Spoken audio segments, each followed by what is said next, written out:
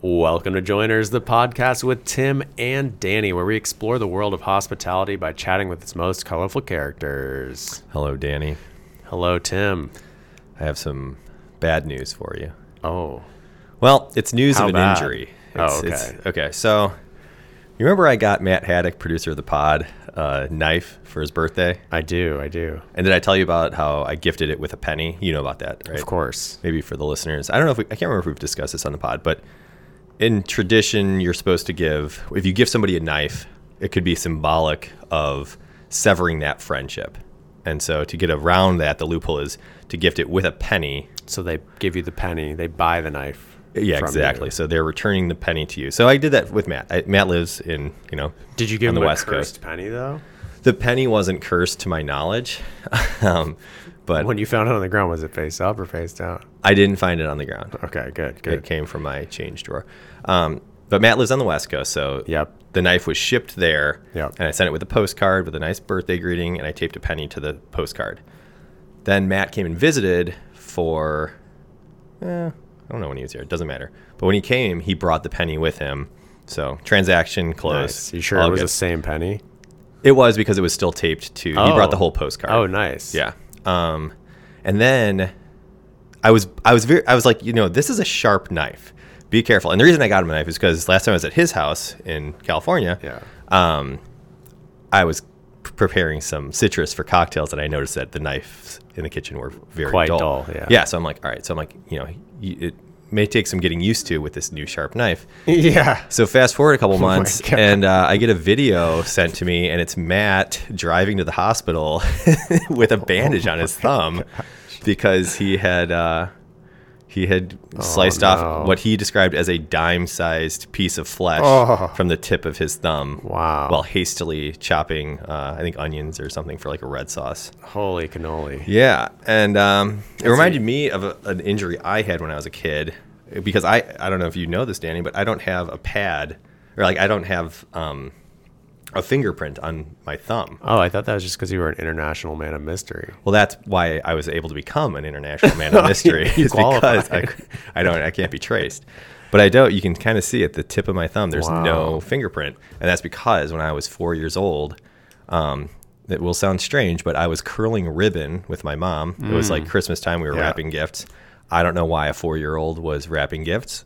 I especially don't know why a 4-year-old. Were you curling ribbon with a samurai sword or just a regular pair No, of scissors? I hadn't gotten. I got the samurai sword for Christmas that year, so I hadn't gotten it yet. It was still under the tree at the time of the incident. I was trying to figure out the chronology of the samurai sword. I know. Yeah, I was 4, almost 5. But I was curling ribbon, which insane. Like, you have 2 kids. Yeah. 4 is around their age. Could you imagine them curling ribbon with a pair of scissors? No, I mean, I could imagine Ruby, but not Arthur. Melissa Tierney. Ruby. Very funny. But anyway, I slipped, and I remember looking down and seeing a ring of blood kind of go around that. You're like, that ain't no ribbon. Sized piece. Yeah. And A ribbon of blood. I looked at my mom, and she looked at me, and we both looked at my thumb, and I started crying. And man, that's wild. Well, she must have trusted you a lot as a 4-year-old to be putting you in that position. Yeah, really a weird thing to do together with your 4-year-old. But anyway, my sister was at school, and my mom had to take me to the hospital, and it was like Liz's Christmas pageant, like Christmas recital or whatever at She school. was the Christmas octopus. Is it the lobster? Yeah, the Christmas lobster. Yeah. And so my mom sent our babysitter to go, and Liz is like, "Where's my mom?" And he's like, there was an accident. There's an accident. So Liz is like still holding that against me, I think. Because your mom didn't show up? Nobody showed up except our babysitter went and sat in the audience. Yeah. So my bad. Oh, man. They hadn't invented a Melissa Tierney mask at that point that your babysitter could have worn. Yeah, no, the Melissa Tierney mask was not... not been integrated into the family. It was still in research and development. Oh, man. There's actually a few tie-ins from that story to this week's guest. That's right. I don't want to give away kitchen too accidents. much. Yeah. All right, well, Tim will. Yeah, no. It's, I mean, how else could you interpret that? No, I was going to say someone who has great knife skills. Oh, yeah. Okay, that's nice. We'll go with that. Yeah, more Yes, positive. this week's guest is Sandra Holl from Floriole Bakery. If you know pastries, you've been to her spot. It's a favorite in Chicagoland. Yeah, classic. Been around for a long time. we sat down with Sandra to talk about how she found herself owning a bakery, how it grew from farmers markets to where it is now. And it was cool. I had not met her prior to this, but I consider her a friend now. It was a good conversation. Yeah, so without further ado, please enjoy our conversation with Sandra Holl.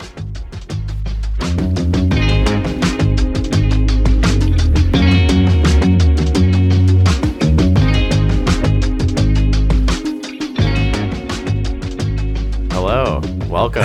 Welcome in. Thanks for having me, guys. Yeah, so we're big fans of Floriole. My wife and I that was one of the last things that we ate together before we had our first kid. Oh. And we would always come and get the passion fruit tart.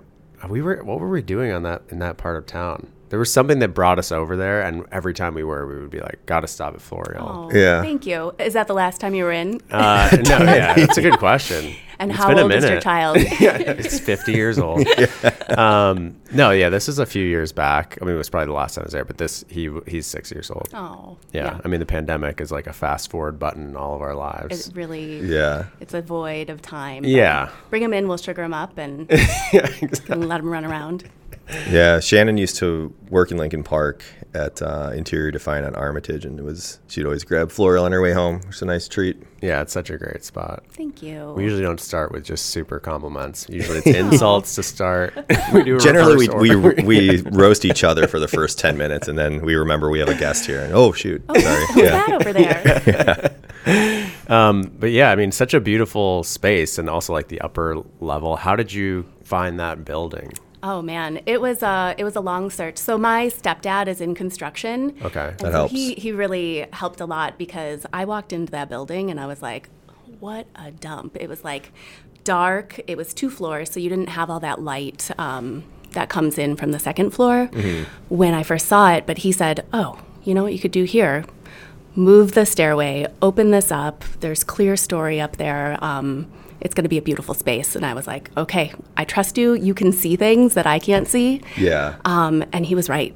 Were you always looking in that neighborhood for a spot? We were looking more kind of the Milwaukee corridor.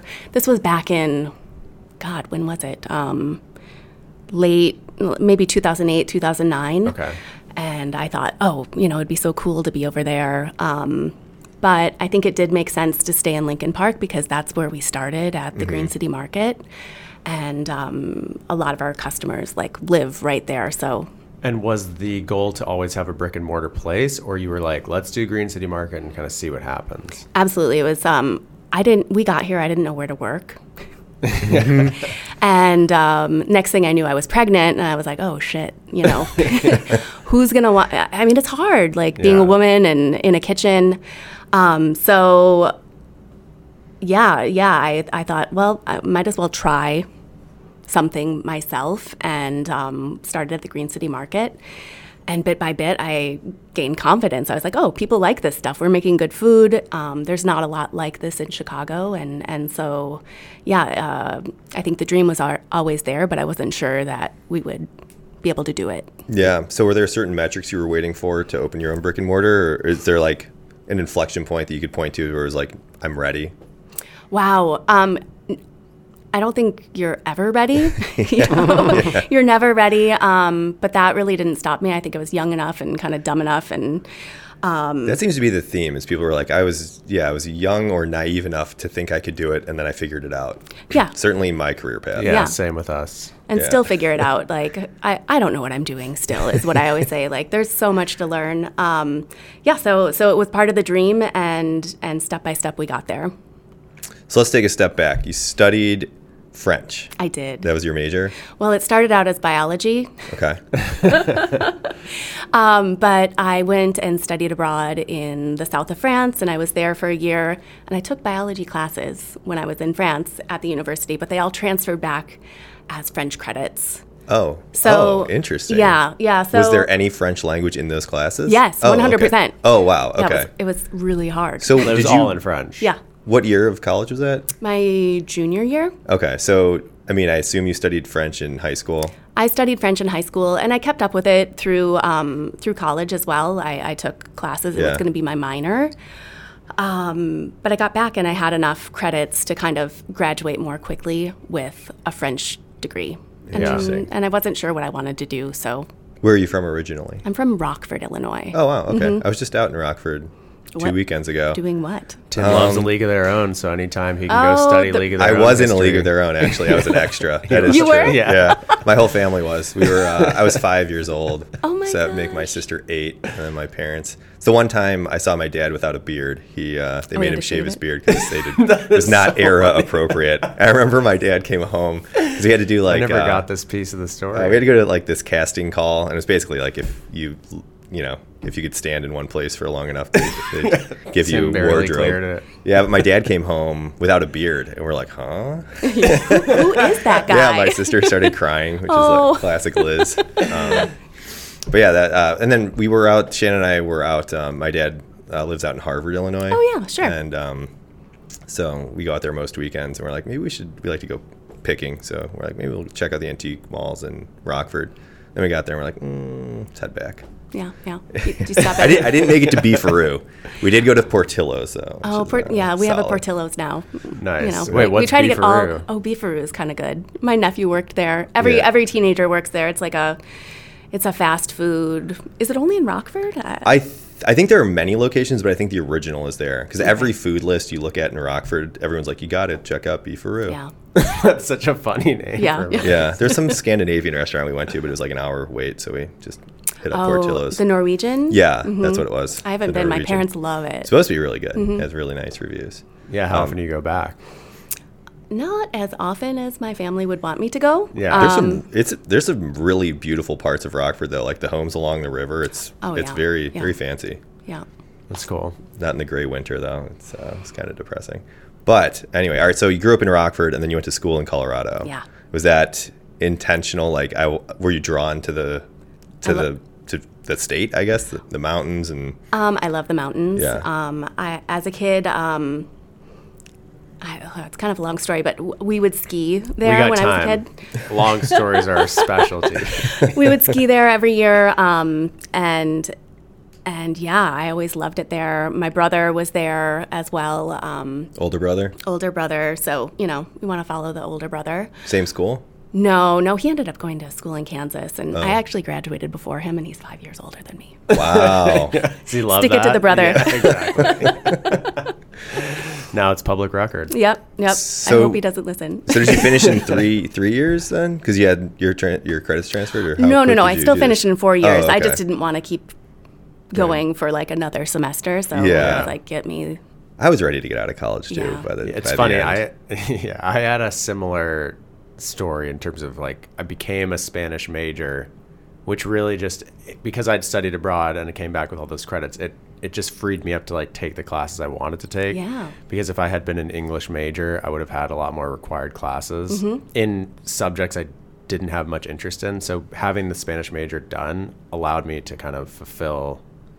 Did you have a minor? Yeah, it was like in English and creative writing. Yeah, so it just kind of flip-flopped. That's what I did too. Exactly. I flip-flopped, yep. Yeah.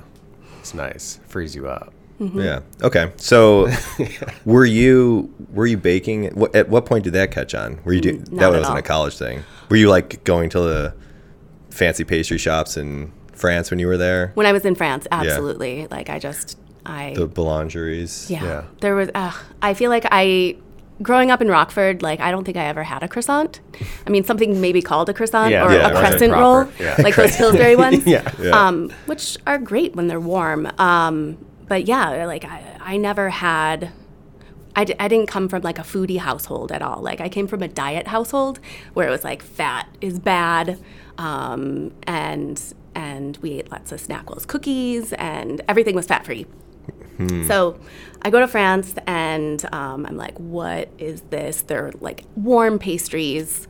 I was eating them every day. I like went nuts. But I didn't know that I wanted to cook even then. But was that a part of the draw of going to the south of France to study abroad? Like, were you interested in any culinary component? Or you were just wanting to be in France? No, man, biology. Biology. No, South of France, the home of biology studies. I wanted to be away. I wanted to see another culture. I wanted to spend the semester abroad and broaden my horizons. I guess looking back, that's what I was doing. Once you got there, did you find that your French was Terrible. enough? Oh, it was No, bad. no, it was awful. I was like, what are they saying? And why can't they understand me? Yeah. And by the time you left, was there a marked difference? There was a marked difference, absolutely. That's good. But it wasn't, I went back again after graduating from college. I went there and taught for a year. Oh, sweet. And that's when I really became proficient in the language. And Do you keep up with it now? my husband's French. Oh, So not that there you means go. we speak French. We like speak this mix of French and English. It's a mess. Yeah. But you could speak it if you wanted to. I could if I wanted to, and I do. Although it's tiring, switching back and forth with languages and Yeah. Especially those two, English to Yeah, French. That's You mentioned a daughter at least, so there's at least one child. Do they speak French? yeah. So my daughter Stella, she's a senior in high school, which Whoa. kind of blows my mind still. And she's gone to the French school since she was 3. Okay. So yeah, she's fluent in French and English. But she's definitely more comfortable in English. Yeah. Okay, so you're in France the first time, enjoying all of the bounty of French pastry. Yeah, and French wine. Not Yeah. that it was good wine. It was probably like $2 Chuck that we were drinking. And Yeah. it was just... But at what point were you like, this could be a part of my life? So fast forward, so after being in France the second time, I came back and was working in marketing and got laid off. .com bubble where was this? in San Francisco. Oh, okay. Oakland, San Francisco. And, just being out there, everyone loves food. Food is like, everyone's always talking about food. I had never been in a culture like that where food was for enjoyment. It wasn't just for sustenance. Mm-hmm. And I think I started to get like excited about food, and I started to volunteer in a kitchen called Project Open Hand, where I was just prepping vegetables, like cutting, 40 pounds of onions or something like that. Yeah. And I was like, I like this. I like not being in front of a computer. I like not cold calling people. Oh my God. God. The worst. What were you selling? So I worked for it was an environmental cleaning, environmental sort of cleanup company. This is really sexy. And they made pumps for landfills. Okay. So I don't know, these pumps got rid of landfill juice. Can we hear your pump pitch? No, I don't even remember it. Okay, fine. I feel like that was a year in my Yeah, that's my nightmare, cold calling anybody. yeah. Oof. Yeah. Tim and I always talk about how we're very bad salesmen Terrible.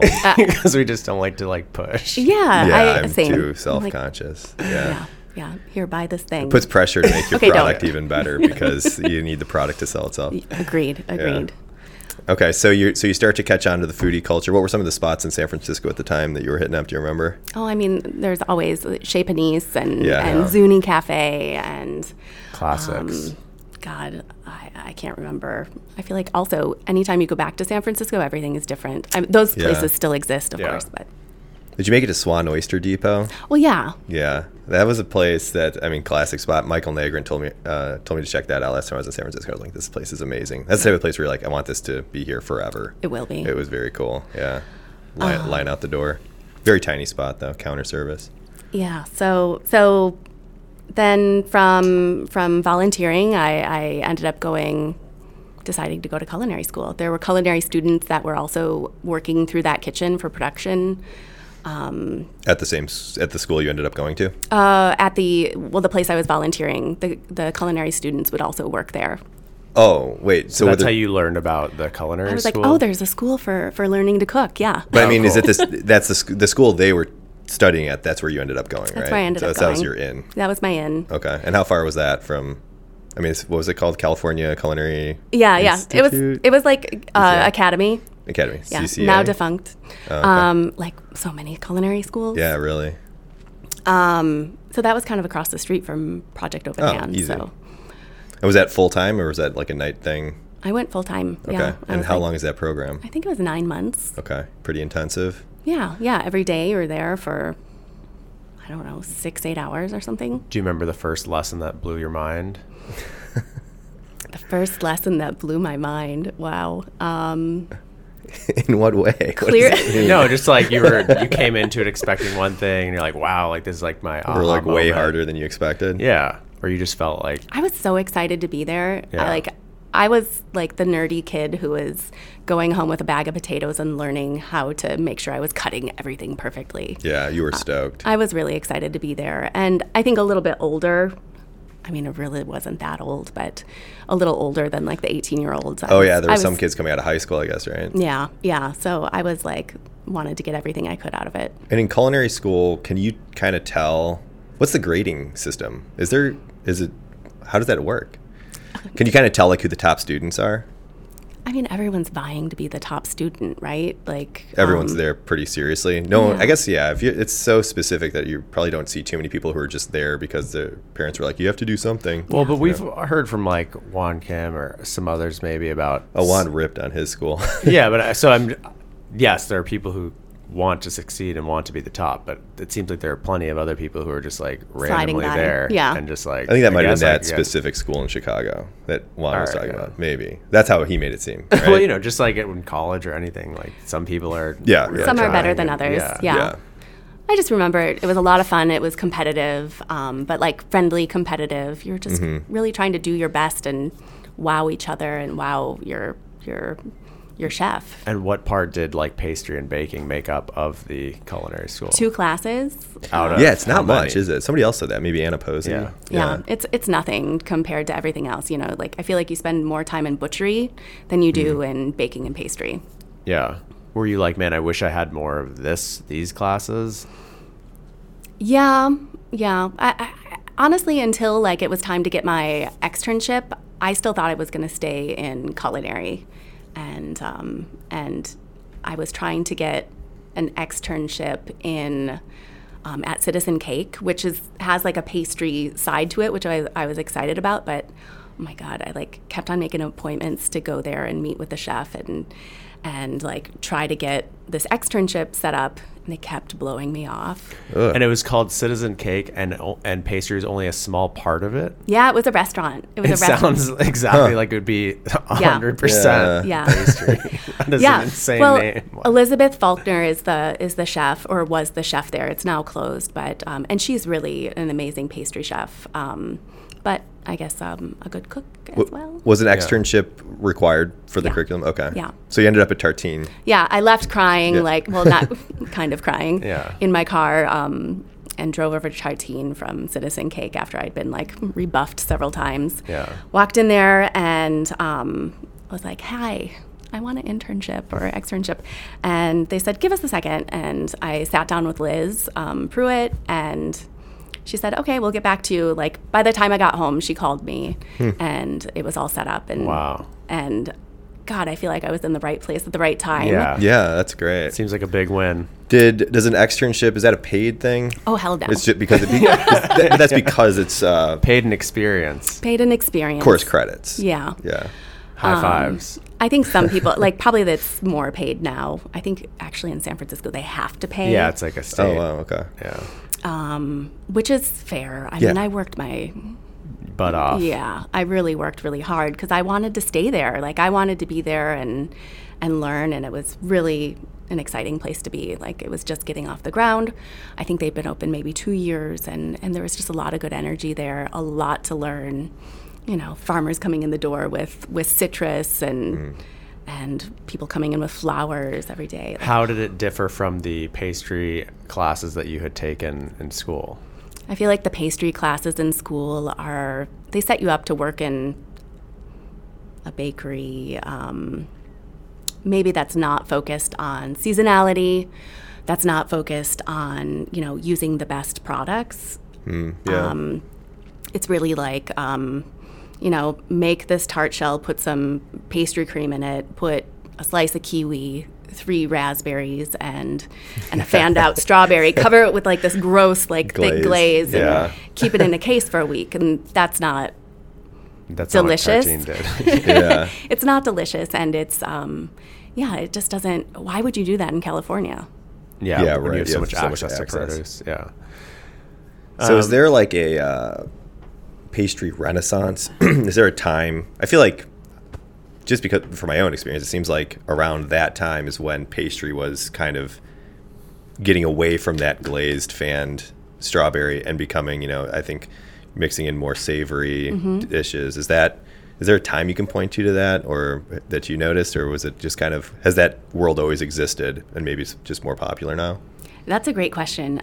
So since that's the first place that I really worked, I thought that's how it was everywhere. So, I came here to Chicago and I was like, where am I going to work? What brought you to Chicago? Oh boy. I feel like there's so many long stories. So, my husband and I were planning to move to France, and my family is in Rockford. Did he grow up in France? Mm-hmm. Okay. Paris, born and raised. And I was like, ooh, let's move to France. I can cook there and probably gain a lot more experience. But anyway, so we were here. We were waiting for his green card, and it wasn't coming. He was not let into the country once, around 9/11, and that's been on his record ever since. Oh my God!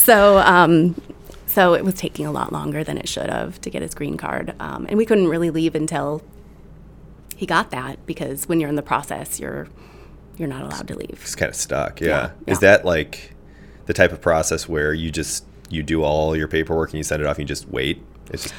Yeah, you have an interview. We did the interview, we did everything, and then you wait. Yeah. And it's just indefinite. It's like, it could be a month, it could be a year. You don't know. You don't know. So, Well, at least this is like the France of the Midwest, That's true. Oh, yeah. Were you guys living in Chicago then? Yeah, because my other option was to be in Rockford and work at Panera or something, which Beefaroo. Could have been Beefaroo. Yeah, so we were here, and we thought it wasn't going to be that long. And then, I don't know, we started to look around at what was here, and it was pretty obvious that Chicago is a city with amazing food and not a lot of pastry, not a lot of bread and pastry. And this is in 2005. Okay. Yeah. There was a real hole in the market, and yeah, for sure. So were you working at that time that you were in Chicago? Were you working another job before you? No. Matthew was working, and I was trying to figure out what I was going to do, because he can work from anywhere. He's just a computer guy. Is he? Does he regret? Do you guys have regrets that you never moved to France? Do you talk about that? I don't, honestly. I think I started to get cold feet. I got a little obviously it worked out. I'm not saying that it didn't. Yeah, no, I think looking back, I'm a little bummed out that we didn't do that, because I think, I don't have a ton of experience. I worked at one place and I was like, I'm going to open my own place. Yeah. I probably could have learned a little more before, jumping in head first, but it's how it worked out. I think my mother-in-law and my father-in-law are still not super happy that we never How went often there. do you go there? We try to go once a year. Okay. We were back this summer for a wedding and visiting family. So you reference some lessons that were maybe tough in the beginning. What do you remember some of those lessons, some of the learning curve of opening Floriole? Oh, boy. Specifically from a business standpoint, you mean? Sure. You said it's you'd had experience at one significant place, obviously Tartine. Yeah. And then open Floriole. And you're I could have afforded to have some more experience before I did that. Yeah, having some other perspectives would have been great, because you work at Tartine and you think oh, cool, I gotta have my own bakery and there's gonna be a line out the door and easy, we're gonna do this much per day. Yeah, you're starting at the top. Yeah, so it was a little bit of oh, no. And the market probably wasn't ready yet. Like you said, there was a hole. You have to train the customer on. It's a pretty sweet pastry. location, though. Yeah, it turned out to be a really great location. And I think we built customers by being at the farmer's market. And we had a really good following at the farmer's market. But yeah, that was Green City Market, Green right? City Market. So how did that come about? You just started? I applied to Green City Market, and I worked out a kitchen in Chicago and baked. What does that application process look like? I remember it being really tedious. Really? You have to say everything that you're going to make for the whole year. College transcripts. Where you're going to source each of the ingredients, what percentage of each ingredient. And it comes from a local. Yeah. And everything was paper back then. Like now I think yeah. it's a Google form or something. Yeah. Who was running Green City Market at the time? Do you remember? Abby Mandel was still around, and I think the person, there was a guy named Dennis, maybe, who was the market manager. Yeah. And what were the first things that you served or sold there? Yeah, we did galettes, so we still do galettes. I think I put one in the box for you guys. Thank you nice. so Thank much. you. So those are, I think it's really the perfect pastry for a farmer's market because you've got flaky pastry that stays the same every time, and you just fill it with whatever produce you're seeing. So right now, of course, it's apples because we're dealing with storage apples, but it was something really nice. It was a frame for the pastry or for the fruits and vegetables that were available at the time. So you just had galette? I think so. Well, we had galettes, and maybe we had, so we got there before they banned chocolate at the Green City Market. Oh, whoa. Why did they ban it? Why did they? Well, it's not local. Oh. Whoa. Yeah. So we had these little chocolate cookies that we had, and then we had maybe like a cornmeal lime cookie, which is also not, the cornmeal, sure, local, but definitely not the lime. Interesting. I'm trying to picture that. I think that sounds good. I'm sure they were delicious. So, but on the topic of apples, real quick, there are a million varieties of apples. I was actually just reading about a guy who's like bringing back extinct apples. He's a retired guy who lives, I think, in like Georgia or North Carolina or something, and he kind of hunts down these heirloom breeds of apples, and he's rescued like 1,200 varieties. Wow. But my question for you is how... Can you name all 1,200? Oh, yeah. No, let's start. With so many types of apples, what is the best for pastry? What is there a go-to for you? You know, we switch things up on a regular basis. I like to use more than one kind of apple when we're baking because you get In the same, different same thing, yeah. Because you get different qualities from different apples. Some apples are softer and sweeter, some are crispier and keep their like mouthfeel a little bit more. They have more texture. So we are always kind of bringing in more than one kind of apple and putting at least two kinds together. But I think Golden Delicious is like a really like straightforward apple to bake with. It has the qualities of sweet and a little bit tart. It has a good texture when it's baked. But also Empire apples are kind of really, really tart and have a good crunch to them. Granny Smith Yeah. are That was always kind of available. what came to mind. You a Granny Smith guy, Danny? I do enjoy Granny Smith. I mean, my favorite apple is one that probably doesn't make sense for your application because I feel like the shelf life is not great. But like I love a Macintosh apple. Like a great Macintosh is very hard to beat for me. Okay. But it's like such a short window that it's like the right texture. Yeah, they get soft. I Yeah, like they Macintosh. get soft. Yeah, they do. Mealy. Yeah, that's the worst. Yeah. Mouthfeel. I like a Honey Crisp and a Pink Lady. Yeah, myself. those are great. Those are good ones. Those We are have good Honey eaters. Crisps at home all the time. I had one this morning.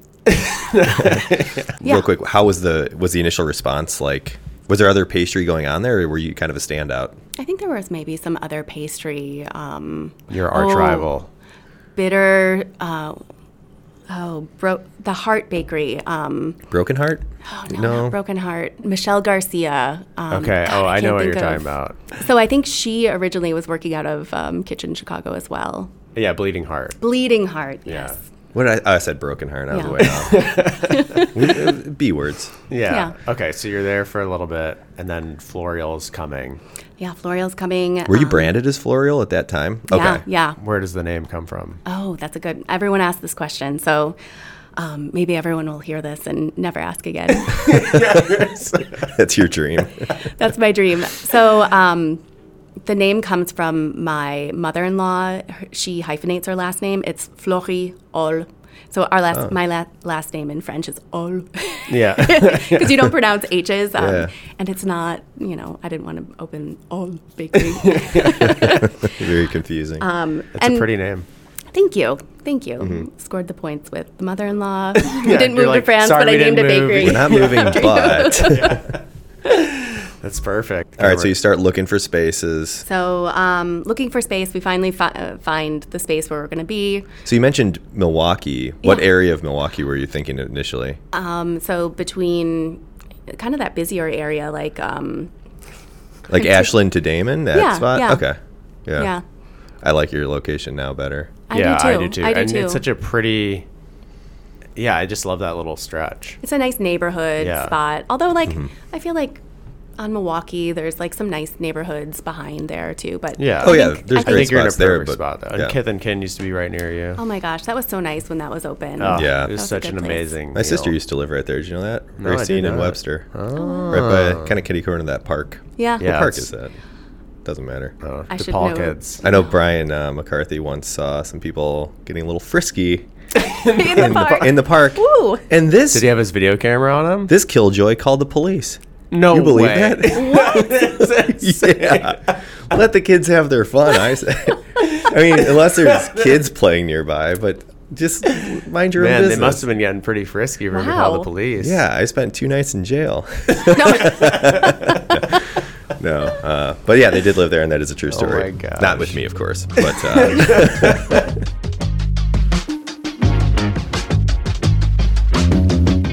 This episode is brought to you by Scofflaw Old Tom Gin, a tasty, versatile spirit. Created in Chicago in 2012, the product was born out of a need for a bespoke iteration of the Old Tom style, which is the slightly sweeter predecessor to London Dry. Scofflaw Old Tom Gin carries classic notes of orange peel, juniper, and coriander, while balancing on a subtle floral edge thanks to the addition of osmanthus blossoms. Its elevated proof is suitable in cocktails or unadorned. Scofflaw Old Tom Gin, complete your bar.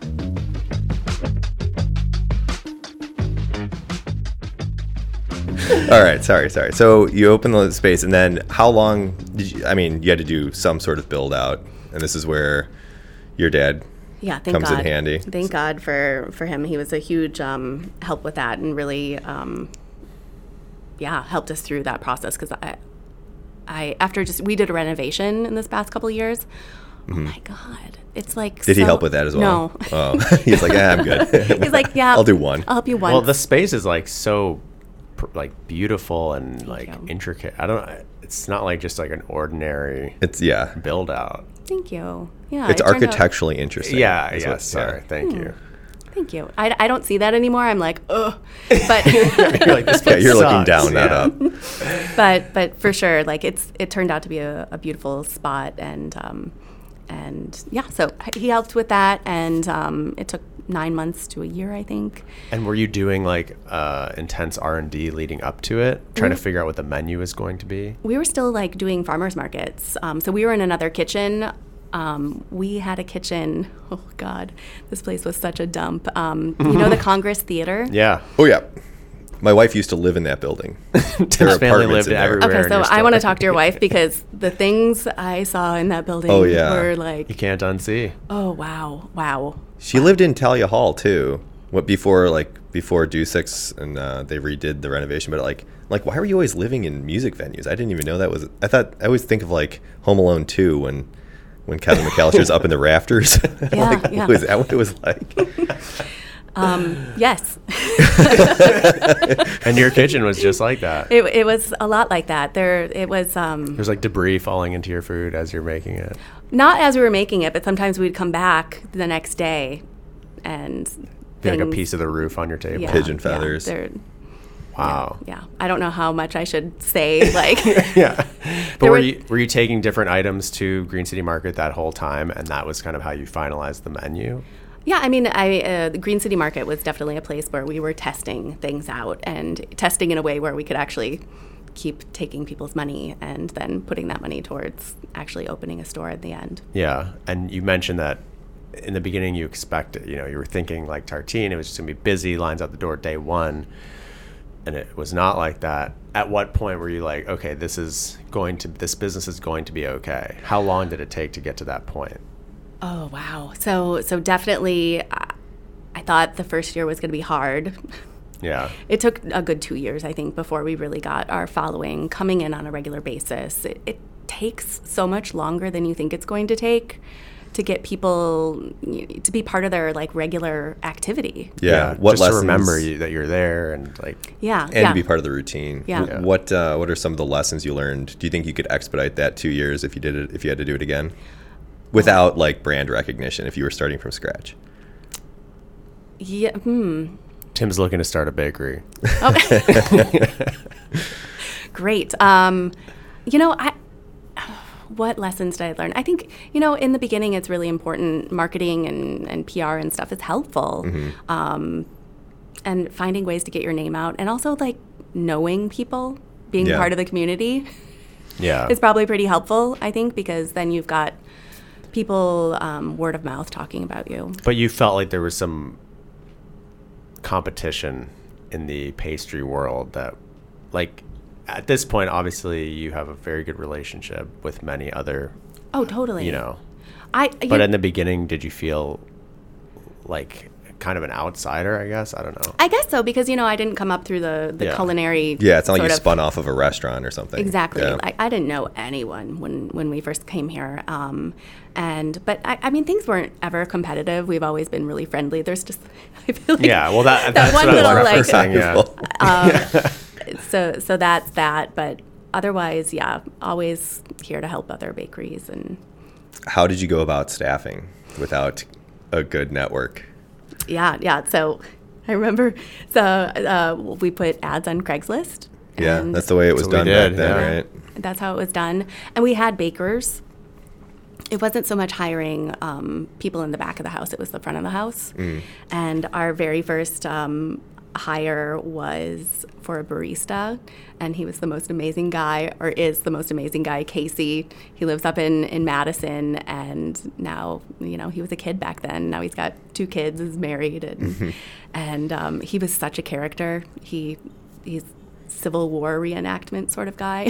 Whoa, really? And would, like, dress up. A real character. Yeah, a real character. A legitimate character. Did he wear the suit for sometimes, service? Yeah, sometimes for service. Union he would dress or Confederate? Up. Well, I think he was on the correct side. Union or Confederate. Yeah, no. He would dress up as a cowboy and put tongs in his holster. I love this guy. Yeah. What is he doing now?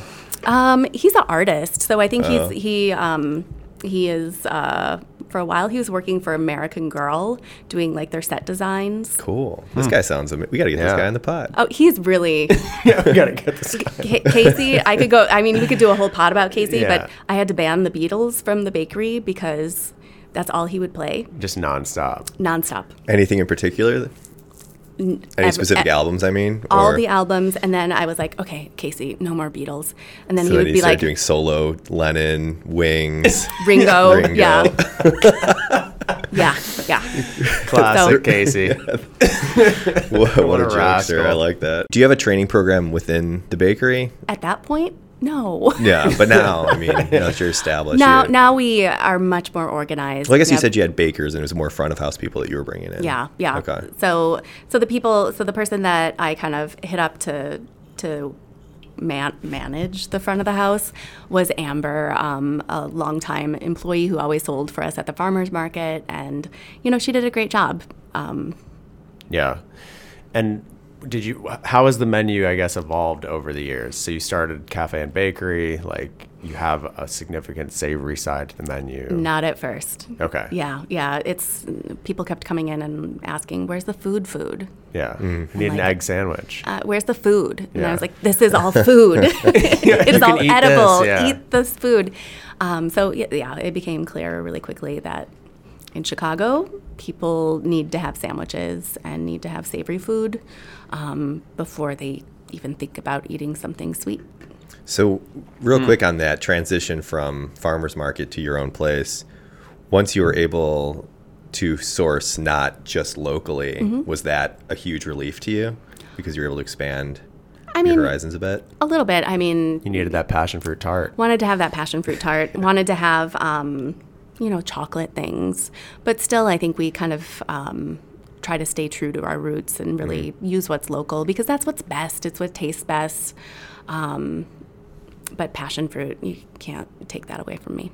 Is that your favorite thing? I really love that tart. Yeah, it's really good. I think it's our favorite thing. No. Huge passion fruit fan. Yeah. I've come from a passion fruit family as well. Anytime it's on and in a cocktail too. Danny knows. Yeah, that's true. It is good in a the cocktail. Liz Tierney. What's that called? Oh, the drink that Shipwrecker. Yeah, Shipwrecker. Yeah, we named a drink for Tim's sister because she nearly capsized this boat that we were on. Yeah, we took one of the electric boats out on the river, by like Metropolitan Brewery. Yeah, and I love that place. Liz is like, I could captain for a minute. And then within 2 minutes, we were like, she somehow. We're literally like headed toward the bank. Yeah. Like, yeah, didn't go well. That was the last time. But the funny thing is when she tiller. offered to captain, I feel like Tim and Brian were both like a little suspicious, but they were like holding back. Yeah, you know, like let's see what happens. Yeah, exactly. Yeah. What's the worst? They're skeptical. She's not a driver. She's Oh, she like, I mean, she has a license obviously, but I remember like when we were kids, Liz is 3 years older than me. So when she was like 15, she and her friend took my dad's work van, and she just drove it directly into a tree. She just got behind the wheel and drove it She's like, directly "Let's into get a this tree. done." There's just a dent on the front. My dad's like, what the hell happened?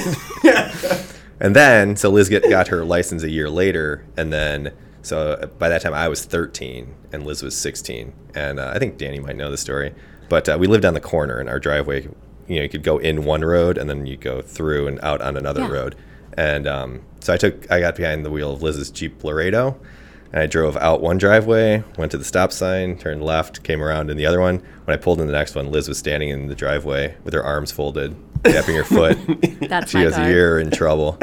My parents ended up grounding both of us, me for taking the car out, and Liz Liz for ratting you for out. being a bad sister. And No ratting me way. out. And then Liz and Brian then went to tour a bunch of parks nearby and see if there was any frisky business going on that they could report. This was pre-Brian for sure I by know. about Yeah. 10 years. But I do That's appreciate where the tie-in. seeds came from. Yeah. Those boats have Have you taken them out? yeah, It's fun, right? We've done it. It's really fun.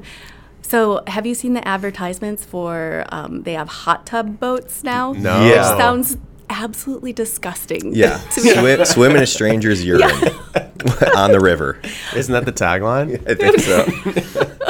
What were they thinking? They're sponsoring this episode. We probably should clean it up. Oh no. No. I'm Hot tub just kidding. boat sponsor. But yeah, so have you done the hot tub? No. And will that Obviously be- not. have you gotten a disease? Yeah, right. Yeah, you look unwell. Have you been in a hot tub on a boat? My finger. I've got this strange rash. Oh. But when you take the electric boats out at, I guess Metropolitan's done, so Yeah. something else will take over that space. We could say at Judson and Moore, up at There you Judson go. and Moore. Yeah. Do you go north or do you go south? We went north. Okay, I think that's definitely We did that. yeah, we've done both. Have we? Oh, yeah. Yeah, We need to get another one going. yeah, I like going north because you get to see homes on the water and stuff. It doesn't really feel like Chicago. No. It's cool going south too because you get the architecture. Depends how far you can make it. Yeah, You know, if you have yeah. it for 2 hours, you have to go for an hour and turn around. Depends if Liz is driving, how fast, you know. If Liz She's is driving, gunning you're it. going straight to the bank. You're not coming back. Yeah, the river bank. Sorry, and then the bank to get money to pay for the repairs. All right, so you've succeeded. Floriole has made it. You've been around for a long time. Looking back, what have been some highlights? Oof, so many highlights. Like highlights of like business highs. Yeah, sure. Oh man. Or just moments that stand out to you. Oh wow. How about pastry chef of the year? That was exciting because that. I was like, I went to that and I thought, oh, it's never gonna be me. Like I think people say that all the time, but I was like, what the fuck? You didn't have a speech prepared. No, not at all. And I was like, wait, you need a speech? People are making speeches, and I'm not a public speaker. Yeah. Yeah, that was kind of a high and a low, I guess. Like super Yeah, having to exciting, speak, and then like, oh no, unprepared. Yeah, my nightmare. And my worst nightmare ever. Yeah. Have people who've like baked under you gone on to do their own places? Yes, that's the most exciting. So Andrew, he was a bread baker with us, and he opened Sweet Rabbit on Belmont in this past year. And I mean, he's doing beautiful breads and beautiful pastries. It's That's really cool. great with lamination. It's Yeah, exciting. I mean, kind of touching back on Tim's point from earlier, it seems like there's really been like an explosion in the bread scene, yeah. pastry in the city of Chicago. There's Yeah. so much We great need stuff it. out there. There's like, I mean, we all need to be inspired by one another, I think. And so Yeah. the more pastry that we have, I think the better the pastry gets. Yeah, and So. maybe a couple shout out questions. If you were not going to Floriole and you were searching for, let's say, bread on one and pastry on the other, like who would you who'd you go to? Okay, those are good questions. So I live in Lincoln Square. There's a bagel place up by us called R&A Sourdough. They started making bagels and bread at home through the pandemic, like home bakers, and have been incredibly successful. I love those bagels. It's within walking distance for me. It's a win. But yeah, there's a lot of great bakeries. There's Loaf Lounge. There's Publican. There's Mindy. Okay, so definitely shout out to Mindy for the bagels. As well. So great. It's just a lot further from home for me. There's. And you need an hour to wait in line. Yeah. So busy all the time. That is great. Yeah. And then are there like pastry chefs that you kind of seek out or maybe pay at restaurants attention to? to? Yeah. At restaurants. God, I feel like I never go out. Yeah. Same. New Year's resolution, go out more. There you go. Spend more money. Yeah. Exactly. No, I always try the desserts wherever I go. Yeah. It doesn't matter. As long as it's not like, I don't know, some chef that's just throwing panna cotta on the menu just to have something on the menu. Yeah. Yeah. Are there things that you see in a dessert where you're like, I'm not going to order this? Yeah. Yeah. What do you look for? What's a good litmus test to test a restaurant's pastry program? I'm really looking for something interesting, I think. Yeah. Like a new flavor combination. Yeah, or a tried and true, and I'm like, I wonder how they're going to do this. Also, I'm always watching what everyone else is ordering. Yeah. And just to make it balanced. I want that. What do you consider the tried and trues? Like what are the things that you'd expect to see and then you'd expect to see executed well? Yeah, I mean, chocolate and hazelnut is, classic. You always see that. Depending on the season, if it's, the springtime, you're going to see strawberries in some form or another on the menu. Strawberry shortcake. Yeah, Classic. That's a great one. Yeah, it's so good. It feels like you're eating spring. Any tips for home bakers? Yeah. What are most home bakers getting wrong?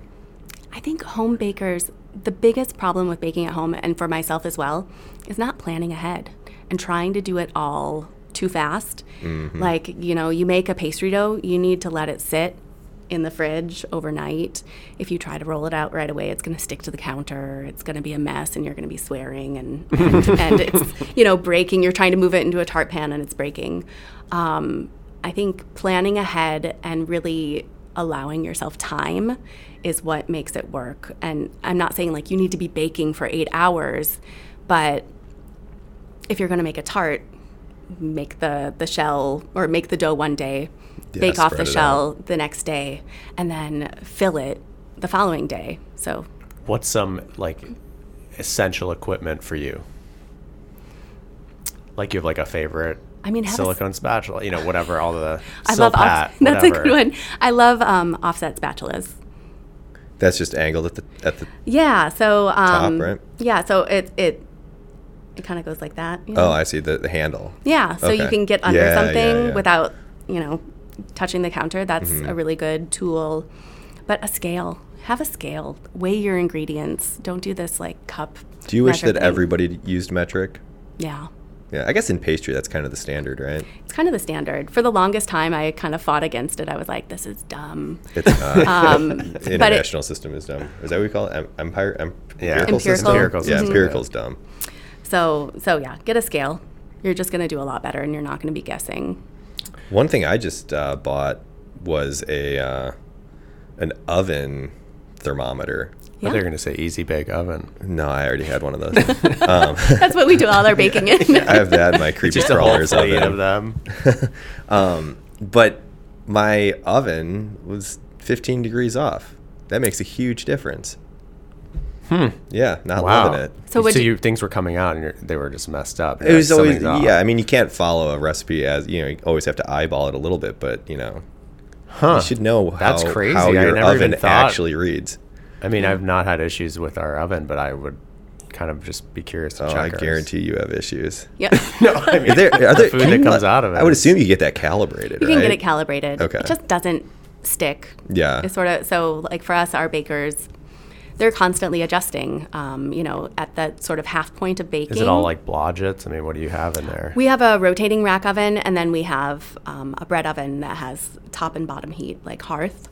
But for the convection oven, like when you're baking off croissants, about halfway through you're thinking, where should these be? How do I need to adjust? If they're looking on the light side, you're going to kick the oven up a little bit. If they're looking on the dark side, opposite. So real-time changes. How long are croissants in the oven? 20 minutes. So 10-minute mark, you're taking a peek? Mm-hmm. Okay. Mm-hmm. Yeah, and what's the secret to the perfect croissant? Why did they not exist when you were growing up in Rockford? What makes it so hard to make a croissant properly? Well, I think nobody was making them in Rockford. Yeah. There's the only thing we have is TGI Fridays. and beef. But is it like and beefaroo? Yeah. Is there like a deterrent? Is it difficult to make a It's croissant? labor intensive. It's hard to do laminates, right? It's labor intensive, and it's a craft. You know, it's a practice, just like bread baking. You have to feel the dough. You have to know how to do it, and you get better and better at it the more you do it. Could you bake all these things like with your eyes closed at this point in time? Okay, so I'll say yes, but no. I mean, I'm not baking all the time anymore. And the bakers that work with me are much more skilled, I think, than I am when it comes down to it. Like, I know things. Yeah. I can look at something and know exactly what's going on, but I'm not doing it every day. I'm too old. Like, Yeah. it's hard work. What has your role become more on the marketing and sales side? Yeah, so more of the marketing. I've really picked up a lot of the accounting recently, which has been really good for me, I think, because I always avoided that side of the business. I was like, I don't want to. Don't tell me, like, can we keep the lights on? Cool. Yeah. I'm going to keep going. Now I've gotten maybe a little too deep into it. Yeah. Do you wish you'd done that sooner? I think so. Yeah. I think it's important to really know where the money's going and keep an eye on it and not rely on somebody else to tell you that. Mm-hmm. Not to say that I don't plan on doing the accounting forever. Yeah. But it's where we are right now. Speaking about forever, do you have plans to do other places? Did you ever want to do second location, third location? Yeah, we were so close last year to signing a lease for a second location, and it just didn't come together in the end, which is good because I don't think we were quite ready to be honest. But that is the plan. But it got me thinking, like, okay. Would it be in Chicago somewhere? Yeah. I think there's lots of space in the city still. I mean, we're a big city that needs more pastry. So people are always telling me, oh, open a place in Hyde Park, open over here, open over there. I mean, people have lots of ideas. Yeah. Well, we're looking forward to it wherever it comes. Mm-hmm. All right, Tim. Without me grazing your arm. Oh, I was waiting for it. Yeah, I can't reach. Danny's been kicking my shin for the past 10 minutes. Short. I did actually also want to ask about, like, is there a most difficult thing that Floriole makes? I mean, I think the things that are really technically difficult involve chocolate mostly. So in the past few years, we've been working a lot more with chocolate and have gotten really, I think, more skilled in using that product and using it in ways that make our lives easier. So we do a lot of whipped chocolate ganaches. And so you have to start with a really well-emulsified ganache, and then after that you add a lot of cream and you whip it up. And if you whip it too much, it's ruined. And wow, what does ruined mean? It's all like broken and grainy, and the consistency's not good. Consistency sucks. So when it's good, when it's perfect, it's like velvet. It's absolutely perfect. And the nice thing about it is it's freezable. So you can make a batch of it and pipe it and then transfer it on top of tarts or whatever you're going to do with it. But if it is not good, it is bad. Okay. Yeah. All right. I had another question. Difference between baking soda and baking powder, and what roles do they play in pastry? Okay, so, oh wow, this feels like a it's the final exam. like Jeopardy exactly, or something. Yeah. So baking soda reacts with acids. It doesn't react with heat. So if you have a recipe that has acid in it, let's say buttermilk, that's where baking powder is going to do its job, and it starts reacting immediately when it hits the acid. Baking powder is also activated by heat. So it has like some of the qualities of baking soda, so it reacts with acids, but then it continues reacting with heat as well. And the reactions are expansion? Yeah, sorry, yeah. Okay. So air bubbles. That makes sense. Okay, so it's really what catalyzes it, acid or heat. But it seems like one would work in both, like yeah, everything's but not getting as much, heated up. probably. Yeah, so that's true. Everything is getting heated. The problem with baking powder in particular is if you eat a pastry that has too much baking powder or has not been fully reacted, it tastes kind of metallic. Okay. So there is like an inflection point where it's fully reacted and Yeah. converted into. No. It's something to, like, once you know the flavor, you're like, oh, Yeah, you're sensitive to it. yeah. I'm glad I asked. Yeah, good But I had question. one Tim. other question. Nope, that's it. Did you any kitchen nightmares that you've had to overcome that stand out in your memory? She's wincing and rubbing her brow.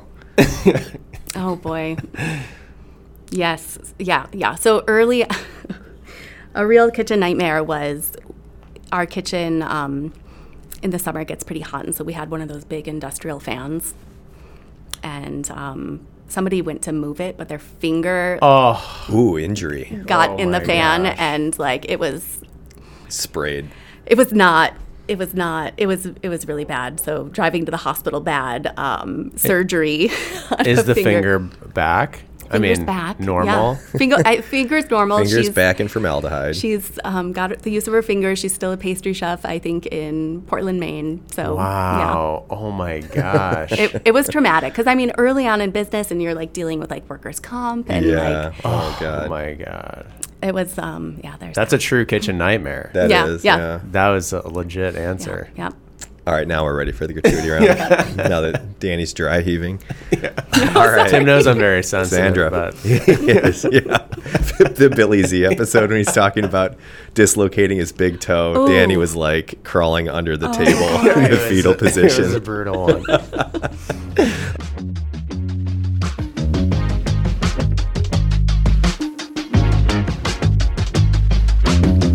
This episode of Joiners is brought to you by Stock Manufacturing, makers of fine hospitality workwear. You obsess over the details in your space, so why stop at your staff's uniforms? Stock has something for every aesthetic. From fine dining to a corner cafe, they've got you covered. Choose from in-stock ready-to-wear options or design the perfect custom uniform for your team. For more information, visit stockmfgco.com.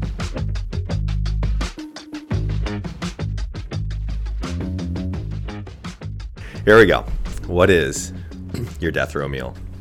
Ooh. Okay. So it can be more than one. It can be a meal. Yeah. Yeah, Okay. yeah. So People have stretched this answer, so don't feel We've bad. had half-hour answers before. God. I think Ari Vendersky's was 45 minutes. it won't be that long. So I love a good salad, like a radicchio salad with. I love bread. I like a really bright vinaigrette on it that's nice and acidic, and then breadcrumbs on top, like salty Yeah. breadcrumbs, crispy. That's what I want. Oh, and then after that, pasta. I'll eat pasta for days. What kind of pasta? Pasta shape?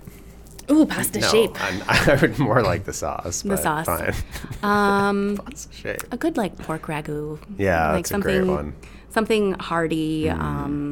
Something that if there's, I don't think you're supposed to do that, but you want to sop it up with some bread if there's any left. Yeah. I was serious about shape. Serious about shape. Okay, all right. I don't know what. In that case, I would say like pappardelle or something like that. Danny, do you have a death row pasta shape? I mean, pappardelle is pretty. I like a good bucatini. choice. I like the hollow, Oh, thicker yeah, spaghetti. yeah, I also like angel hair. Angel hair. What is that? Totally Capellini opposite end or of the like spectrum. something- Yeah, capellini, I think. Capellini, yeah. Yeah, I like all of them. But you know what?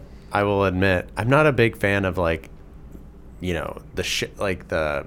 Rigatoni? No, like a macaroni or an orecchiette. Like I don't like the individual. I like noodles. Oh, so you like long? Yeah. Oh, okay. You like the Noodles slurp. are my preference. That's good to know. Yeah. What about the Spanish dishes where it's the long noodles, but they're chopped up? Oh yeah, that's. That's cool. We had that at Liz's last weekend. I think I'd be so cool with good. that, yeah. Oh, man. All right. Here we go. Favorite hidden gem restaurant? This is. It could be anywhere. Oh, It could be in the know. south That of RNA France. sourdough, is that what it's called? RNA. Yeah, RNA that sourdough. That is a good hidden gem. I had never heard about it. Yeah, we'll have to check it out. Let me do a shout out. Sure. South of France shout out. No, Portland, Maine, because I didn't get to talk about Betsy Geshiva, who opened a pizza restaurant in Maine, and I'm dying to go there. If you follow her on Instagram, you'll want to go too. All right, nice. I do want to go to Maine. Have you done a Maine trip? No, I would love to. Should we do that? Yeah. That might be a nice trip. All right. Favorite fast food? I don't eat fast food, really. Have you ever had fast food? I've had fast food. So here's how much I don't eat fast food. My kid loves fast food now, but when she first started school, she came home and she was like, Mom, Josephine eats McDonald's once a week, like judgy. And I was like, oh, I've done my poor child wrong. Yeah, I just don't eat it. All right. What's your daughter's favorite fast food? She loves Chick-fil-A. Yeah. Yeah. Like the mac and cheese. I think she gets like mac and cheese. She'll bring her own Tupperware and then put fried chicken in it. Yeah. Interesting. Chick-fil-A is delicious. It is, yeah. And I'll leave it at that. All right. What do you think is the next pastry trend? Or what pastry trend do you think we're in the middle of?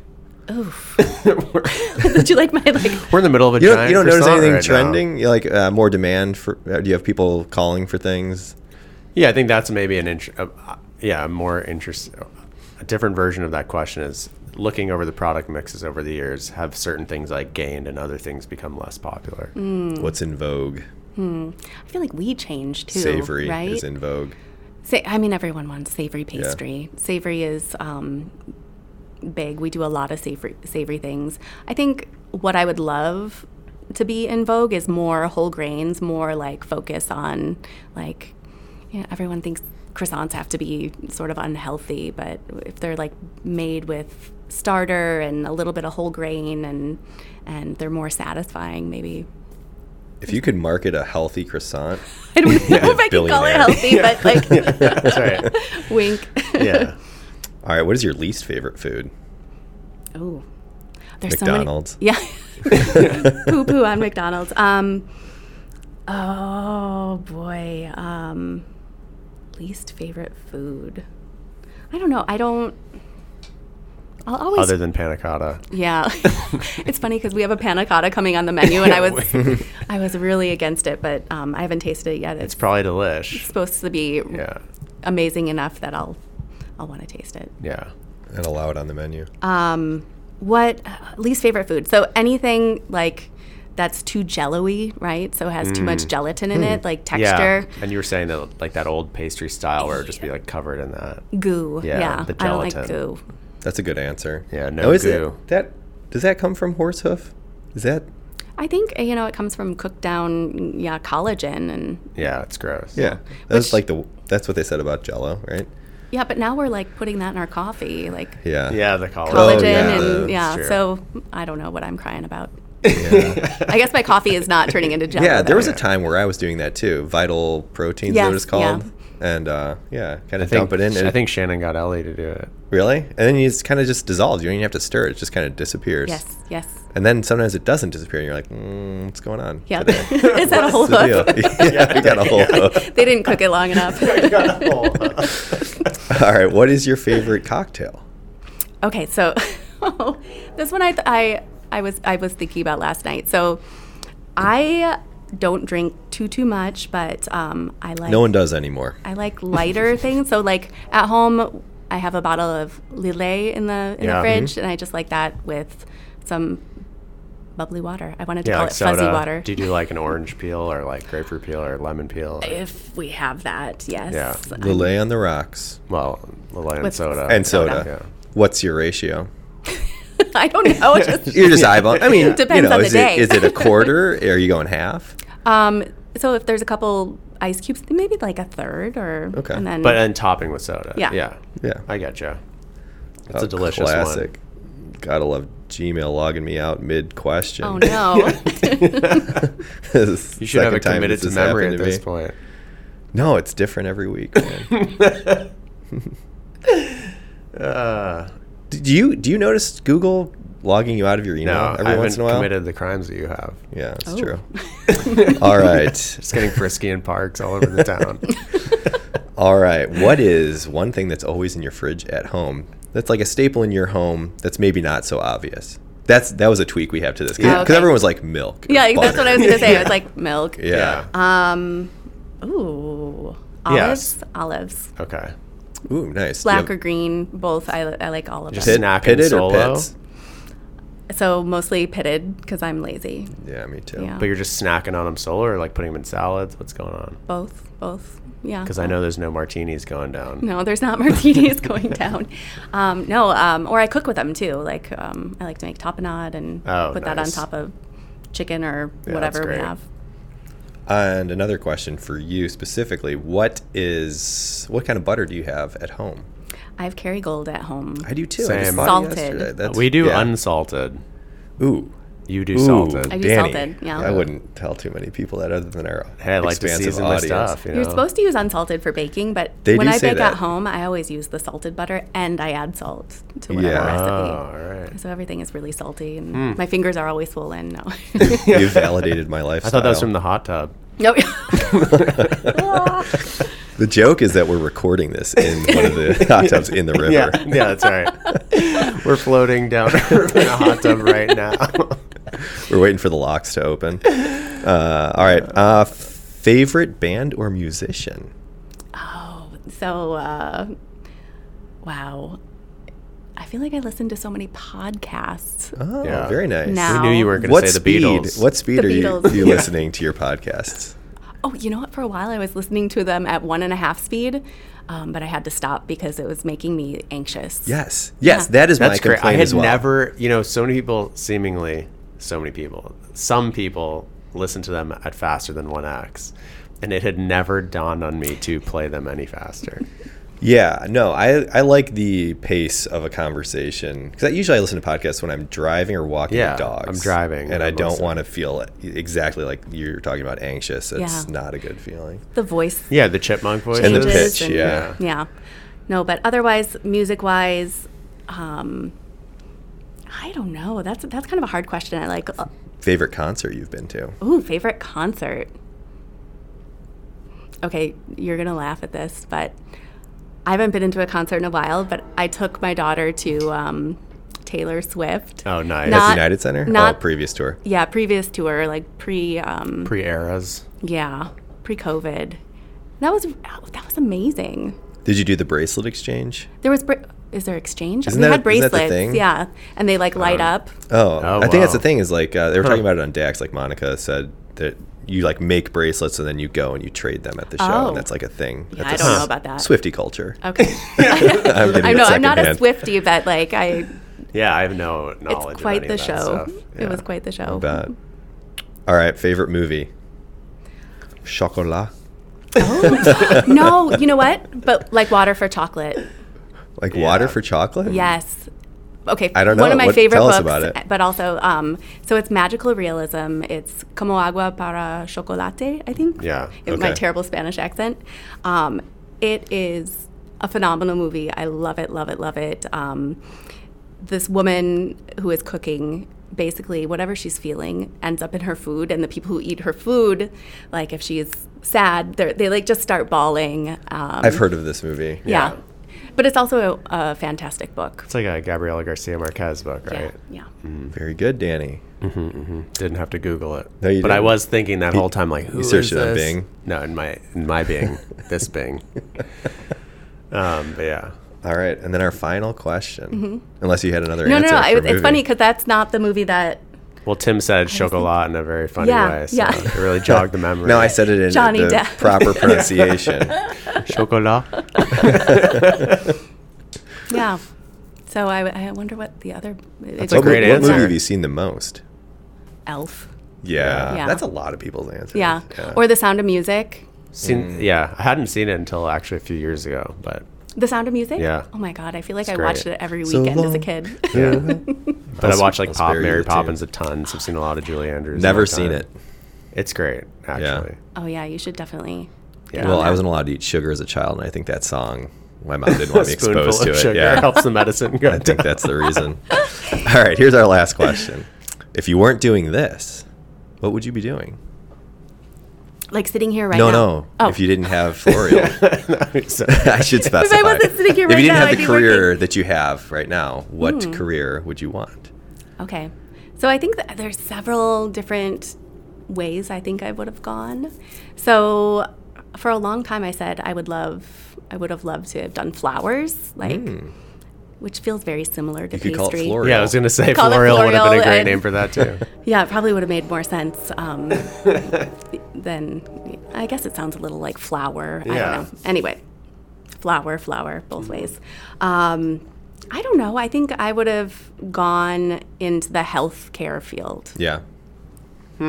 Like, and I see. Oh, back to the biology days. Yeah, back to the biology days, either nurse practitioner or, Was that the idea at the time? Something clinical, not It was necessarily pharma? more clinical. Yeah. Yeah. Okay. Well, thank God you didn't do that. I probably would have started baking now if I did that, because I think so many people left Yeah, after totally. COVID. All right. Well, that is a wrap on Sandra. Thanks so much for joining us today. Thank you guys. This was fun.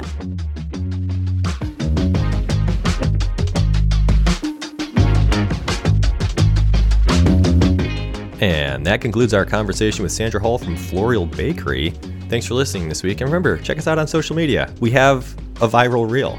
We do. Wow, it's true. I think what we decided that 100,000 constitutes viral. That's true. If you look it up, if you Google it, that's kind of the consensus. Is it? Did Yeah. you Google it? Uh-huh. Did you Bing it? I'm trying to make Bing a thing, dude. Bing it on home to me. Yeah.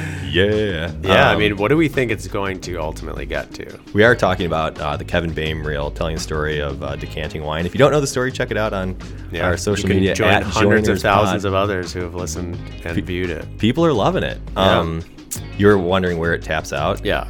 I mean, obviously, they'll it's never slowed a tap bit. out, but you know what I'm Yeah. saying. I mean, yeah. When you see reels that have 1 million, over what period of time is that reaching 1 million views? It's a good question. I don't. Case by I do case. not think it's going to get to 1 million. I think half a Okay, mil. this is interesting. What would you do if it hit 1 million? Would you streak through scofflaw during a busy hour? service. No, you have to. Okay, if it hits 1 million views, you have to serve cookies at midnight at Scofflaw in a gorilla costume. That's fair. There's Think no about way it. my That's partner. fair. I have partners. What are they gonna say? Like, why are you freaking out our clientele in a gorilla costume? No, people will be thrilled. They'll be like, "Oh, we heard about this on the pod. He must be at 1 million views." Oh my gosh. Yeah, we'll think on. Like, I'm into the idea of thinking about something to do for 1 million views. I'm just not. Maybe I have we'll no do it idea. together. Yeah, we'll We're in figure this something together. out. Okay.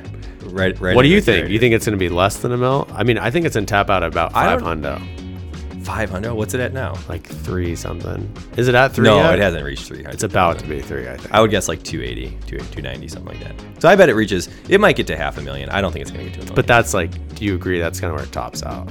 Yeah, I think we're in. Unless we get an. So we have to do something really outrageous if it reaches 1 million. Yeah, Maybe just talking about it, people will go and watch it Wow, that is 500,000 times. interesting. Yeah. If we can convert these 100,000 listeners to just watching that reel one time. No, 5 times. No, but Anyway, that's a we've start. wasted it up. No one's listening. Yeah, that's great. That's another thing. If you listen to the end of the episodes, Yeah, let us know. Let us know that you're hearing this. Text Danny. Yeah, is anyone out there? Yeah. Can anyone hear me? Well, Is this regardless, thing is anybody listening? Anyway, we'll see you next week.